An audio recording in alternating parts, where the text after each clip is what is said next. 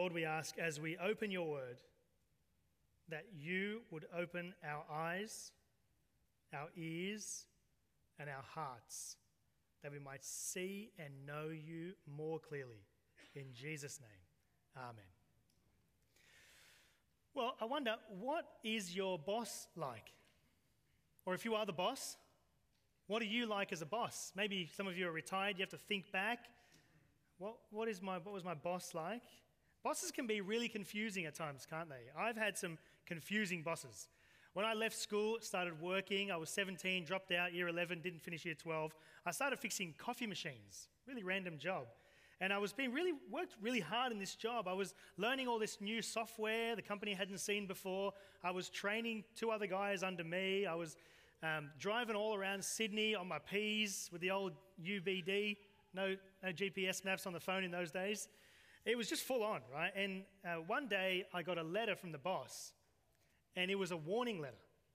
And it was saying that I hadn't been working hard enough and I needed to kind of pick up my game.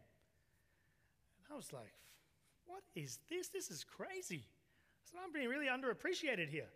And so I went home, I thought about it, and I put my resignation letter together. And I walked in to the boss's office, and I put it on the desk, and he said, what's that? And I said, that's my resignation letter. I said, okay. So I turned and started walking out, and he calls me, Rob. I said, yeah. If you leave here, you can never come back, he says. Fine. Okay, so I walk out.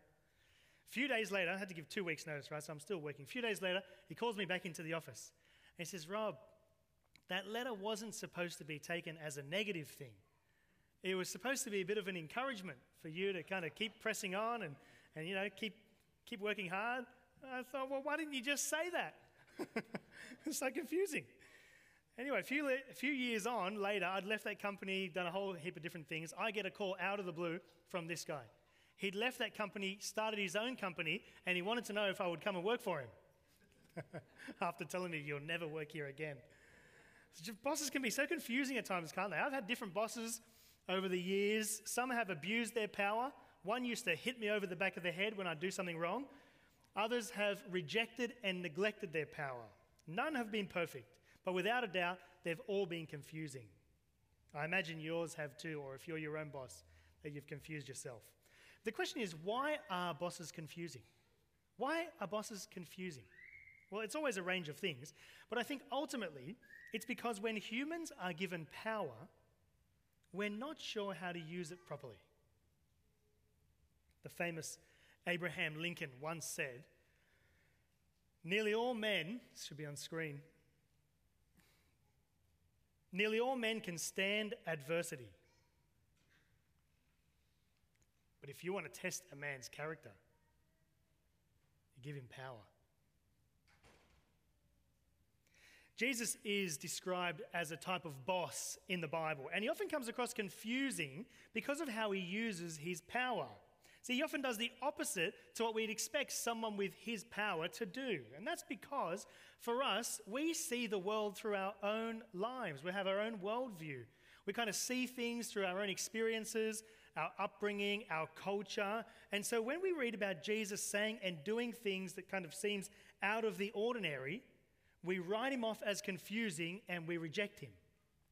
Just like many of the people who first heard him did. See, when he doesn't fit the mold, that is, when he doesn't fit our mold, to us, he's just a bit confusing.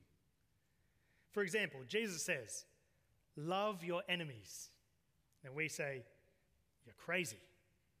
Jesus says, whoever wants to be the greatest among you must become the least, must become the biggest servant of all. And we say, sure, Jesus, like that's ever going to work for me to get ahead in life. Jesus says, don't worry about what people think of you. You be faithful to God, even if it means people are going to hate you. And we think, look, that's a nice idea, but it's not really going to work for me at the moment. Jesus says, there's absolutely nothing that you can do to get in God's good books. Nothing that you have ever done or can ever do will make God happy enough with you to let you into heaven. The only way in is through faith in Jesus. But we think, come on, God. Surely I've got something to offer. See, Jesus is confusing because he tips our worldview upside down by doing the opposite of what we expect. When we don't understand him, it's because we're trying to fit him into our little box, and he just doesn't quite fit. And here specifically in this passage, we see it's because of the way he uses his power. Have a look with me at verse 3. This is what happens. Jesus knew that the Father had put all things under his power, and that he had come from God and was returning to God. Okay? All things under his power. I don't know if you've ever received an inheritance or got one coming your way. I don't think I'll be receiving anything but debts. But I imagine receiving an inheritance is quite an empowering feeling, just wondering what you're going to do with this new opportunity, this new power you've been given. Now, the normal case for a family business is that the eldest son, or sometimes the most able child, inherits the business, right? Now, in Jesus' case, he's the only Son of God. And so when it says the Father has put all things under his power, it literally means God's business. That is, all of God's work. Everything his hands have made, everything we've ever seen or experienced, all of creation from beginning to end, all power and authority put into Jesus' hands. He became the owner, not of a global company, but of the globe itself. Sorry, that's a dad joke. I'm still working on them. Back when I was fixing coffee machines, we used to buy parts from this huge parts company, one of the biggest in Australia, Coffee Machine Parts. And the owner was a great guy, older guy, been in a long time, very relational. Everybody loved him. He kind of made the business. But a few years back, he passed away, and he left the business to his eldest son. But the son was nothing like the father. He was cold and hard, and he cared more about the money than he did his customers, and he lost a lot of their loyal customers. It just wasn't the same. You see, what the son does with the father's business can either make it or break it. Jesus stepped into a huge role here. God the Father has given all things into his hands. Now, I wonder, what would you have done with that power?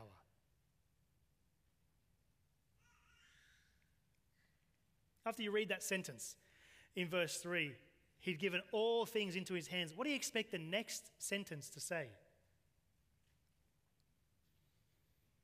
He destroyed all of his enemies and he ruled over the world. He dominated.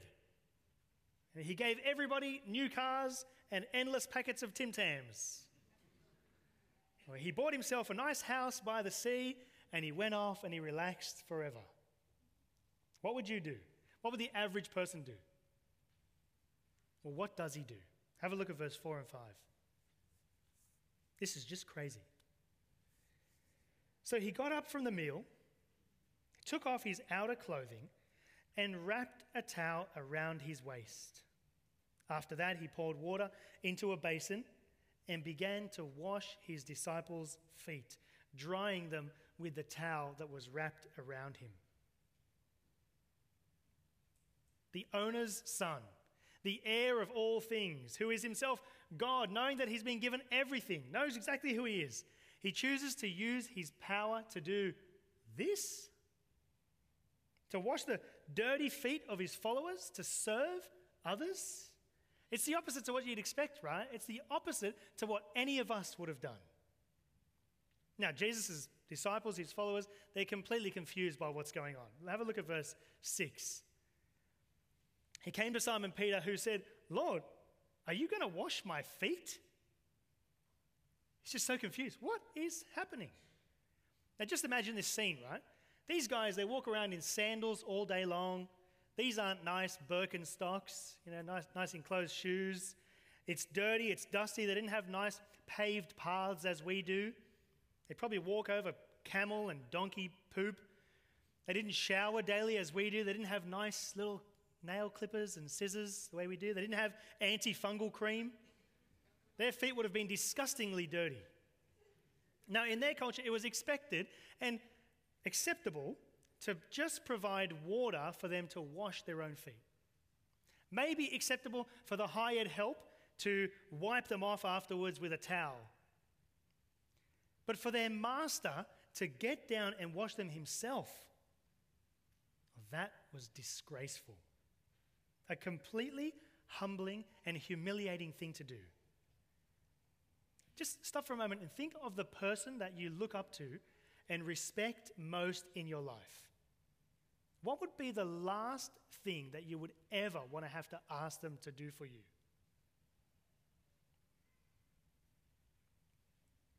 That's what's going on here for Peter with Jesus.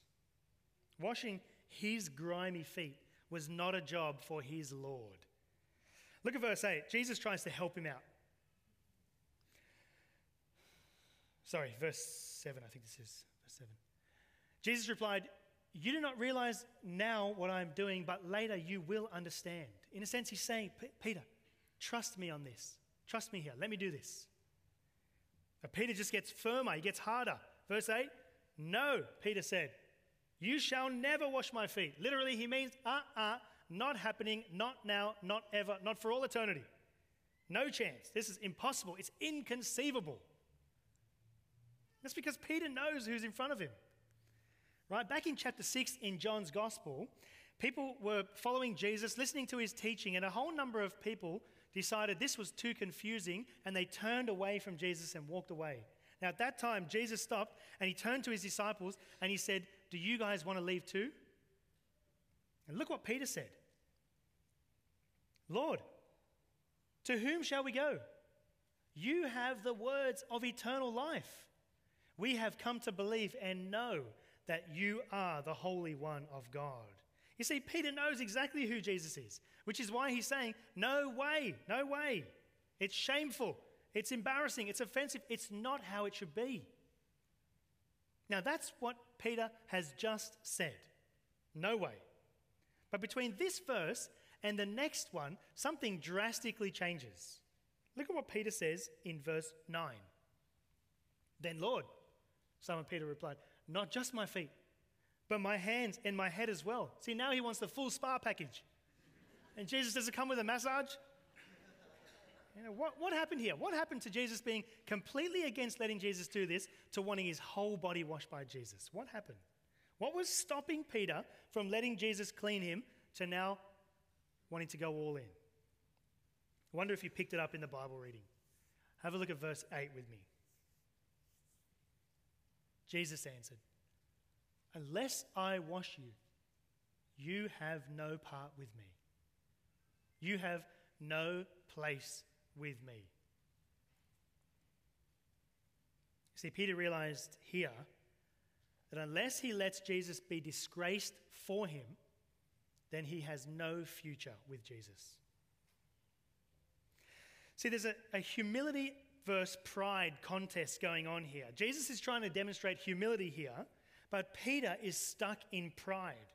And this constantly gets in the way of people accepting Jesus. It's kind of like that scenario where you go out for dinner or to a cafe with someone, and then it's time to pay, and you both kind of head up to the counter together, and the person asks, "Okay, who's got this one?" And then the humility contest begins. "I've got this." No, let me pay. No, I insist, let me do it. And you're both reaching for the card as fast as you can, and you're trying to hold theirs back, and everyone's trying to pay. And it seems like you're both trying to be humble. But actually, pride is the thing that's not letting the other person pay. "I will prove my worth here. I can do this for you. Let me do it."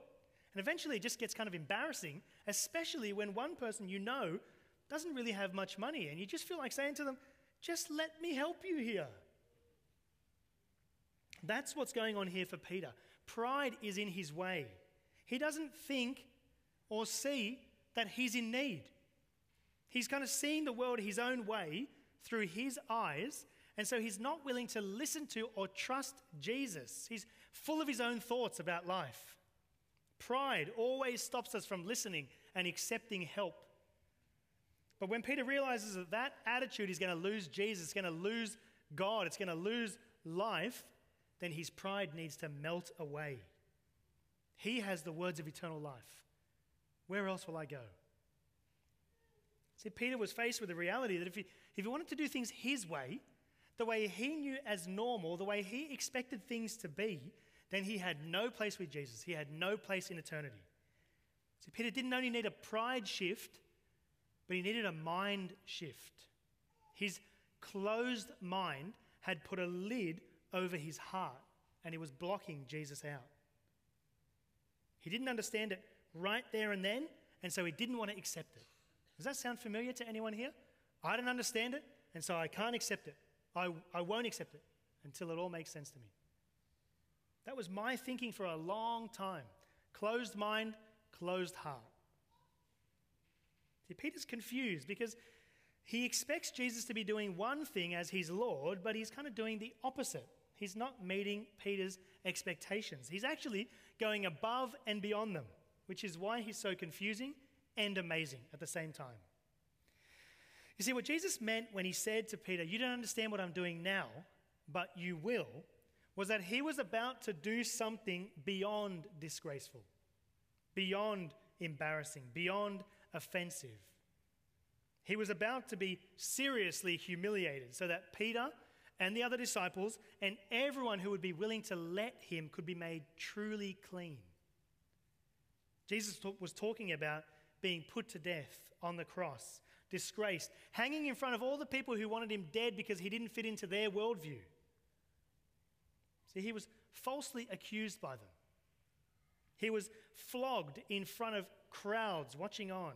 He was mocked, dressed up in a royal purple robe as a kind of king, with a crown of thorns pressed into his head, forced to carry a huge Roman cross up a long hill, strung up, big nails driven through his hands and through his feet, bloodied and in excruciating pain for hours, presented before everybody as a criminal, rejected, laughed at, yelled at, our God, shamed and disgraced for our sake, for our sin. And just imagine Peter, after not wanting Jesus to go through the shame of washing his feet, now watching him hang there on the cross, knowing it was for his own sin. See, Jesus was symbolically washing their feet to point to ultimately washing their sin, theirs and ours. Jesus had been given all power and authority. He knew exactly who he was. He knew where he'd come from and where he was going. He knew what he could do with this world. But he chose to use his power to serve those who hated him instead of firing them, to love those who disrespected him instead of destroying them. He laid his life down so that every one of us who have turned our backs on God and actually deserve for him to turn his back on us could be made clean, not having our feet washed, but having our hearts cleansed from sin, forgiven all our wrongs, and promised a place with him in heaven for all eternity. Isn't that amazing? You know, throughout history, everyone who's ever sought ultimate power has always used it in abusive and harmful ways. And that's because they've actually never had ultimate power. They were finite humans striving for something they could never have. And so what that means is, of course, they have to step on others to try to lift themselves up. They've got to squash others down to try to make themselves powerful. When power-hungry people who don't have control try to gain it, they force their position on others, which is why bosses are so confusing, because they don't know how to use the power they've been given. But here in Jesus, we see the one who truly has all power, not having to force his way in by stepping on others and squashing them to get his own way, but showing what the one who has true power really does. He uses it to serve and to save. Isn't that just amazing? It's the greatest act of love and power our world has ever seen. Jesus is confusing. It's because he constantly exceeds our expectations. You know, Peter didn't realize what Jesus was doing, but afterwards he did. When this all happened after, years later, he writes a letter to a church, a bunch of churches of new believers, and he writes this, 1 Peter 3:18. He tells them, Christ also suffered once for sins, the righteous for the unrighteous, to bring you to God. That's what it was all about. He realized Jesus wasn't saying, unless I wash your feet, you can't come into my house, but unless I die for your sins, you have no place with me. It's our sin that Jesus was washing. And Peter also realized in this same letter that his pride battle was also the same battle we all face. Look what else he writes in the 5th chapter. He gets it. God opposes the proud, but shows favor to the humble. It's like he's speaking to himself here. Humble yourselves, therefore, under God's mighty hand, that he may lift you up in due time. Jesus said to Peter, unless I wash you, you have no part with me. The same is true for us. But just like Peter, we can be too proud to let him clean us. We can be too closed-minded to let him affect our hearts and lives. I'd love to speak now just to a few different people I reckon are probably here today. And the first are these. The first are those who think that they don't have dirty feet. Those who don't see their need before God. They don't think they need Jesus. They're looking at themselves with kind of rose-colored glasses, thinking, I'm not that bad. You know, surely God can see that I'm not as bad as those other people, those people I saw on the news this week. I'm not that bad. Maybe you've even been in church here for a long time, but you're still thinking that God's going to let you into heaven the way you are without Jesus' help. You think that when you meet God on that last day, that you'll have something to boast about, something to be proud of that you've done in this world or for God. And actually, you're stuck in pride. The Bible tells us God hates pride. And that's because he actually sees us clearly, and he knows what our hearts are like. We can't fool him. You may have done a great job at kind of hiding yourself from the people around you, but God has seen our story from beginning to end, and he knows that none of us are squeaky clean before him. It's actually more like the opposite. The encouragement to you today is don't be like the old Peter. Jesus says, trust me, you need a clean. Open your mind. Listen to what Jesus is saying to you and accept his help. Don't be stuck in pride. The second group of people are those who think that they're too dirty for Jesus to clean up. You think you've done too much wrong for God to ever forgive you. I've been too bad. If people only knew the things that I'd done, they would know God would never forgive me.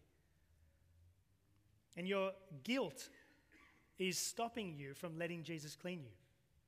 Now, if there was ever anyone who was too guilty to be forgiven by God, it was Peter, right? When they were flogging Jesus and putting him up on trial, Peter was asked 3 different times whether he was with Jesus. And each time, he denied to even know the man. I don't know who he is. I'm not with him. After spending 3 years with Jesus, confessing his love for him, if there was anyone undeserving of forgiveness, it was Peter. But that's exactly why Jesus died, to free the guilty, Peter and us. His sacrifice is greater than our guilt. It's greater than our sin. Your disgrace is never too much for Jesus' death to cover. Whatever you've done, God knows what it is. And that's why Jesus died for you. His death is enough. Don't let your guilt get in the way of God's forgiveness. Or maybe you're the third kind of person here. The one who kind of knows that you're in need of a wash. You kind of get your need for God and for forgiveness. You recognize how much he's done for you, but you just haven't accepted it yet. You haven't made that step to actually call on God and accept the grace that he's offering. And I want to actually invite you to take that step today. In a moment, I'm going to lead us in a time of prayer, inviting you, if that's you today, to actually make that call up to God, to take hold of what he's offering. Now, prayer it's not something magical, but it's simply talking to God, as all relationships work in that way. But first, before we do that, I want to tell you a quick story about one of my old bosses. Back when I was fixing coffee machines, this is a different company, I was called out to fix a coffee machine at Koorong Christian bookstore. Okay, I was out there, I was a Christian at the time, And I was just doing a regular service on the machine, quick fix. It was an old machine, and I was tracing a blockage. So I'm loosening bits up, I'm blocking pipes and opening things. And I got to the top of the boiler, this big pipe, and I went to open it, and I cracked the top off the boiler, and I killed the machine. It's like a few $1,000, $3,000 or $4,000 machine, right? And I was stuck. I was in a pickle. I didn't know what to do. I knew that I was going to have to tell the owner, go and tell the boss, call my boss, let him know what I'd done, and probably wear the cost myself. It was my fault. It was just a regular service, and I'd killed this machine. And I didn't want to make the call. I didn't want to call the boss. So I found myself kind of just walking around, looking over the machine, trying to let them not see that what I had done. Just feeling stuck. I was too guilty. I was stuck. I was in trouble. Eventually, I called the boss. Hey, this is what's happened. I've broken this machine. And he responded in the opposite way to what I expected. He was like, don't worry. Don't do anything. Just hang tight. I'll head back to the office. I'll pick up another machine. I'll bring it out. Don't say anything. I'll let the boss know. I'll take care of this for us. Don't worry. Just hang tight. And I was like, what just happened? He treated me not as if I was just one of his workers, but as if I was like his own family. Like we were together in this, and he was going to take care of this for me. He wore the cost. I was glad I called. I didn't want to, but I was glad because he did what I didn't expect, which is he wore the cost for me. Friends, Jesus is offering to do the same thing, to wear our cost, but we've got to make the call. He's not going to wear your cost if you don't call on him to give it. And so I want to invite you today, if you're ready today to receive that forgiveness, to begin that relationship, then I want to invite you to pray along with me. Not out loud, just pray in the quietness of your heart. God hears everything that's going on in there. But if you do pray this for the first time, I want to invite you to say an amen out loud at the end, which is really just saying, yes, I agree to that. I want that. So I want to give you a moment now just to stop and to bring your heart before God and reflect on where you're at with God. And then I'll lead us in a time of prayer. And just repeat this in your heart to our good God.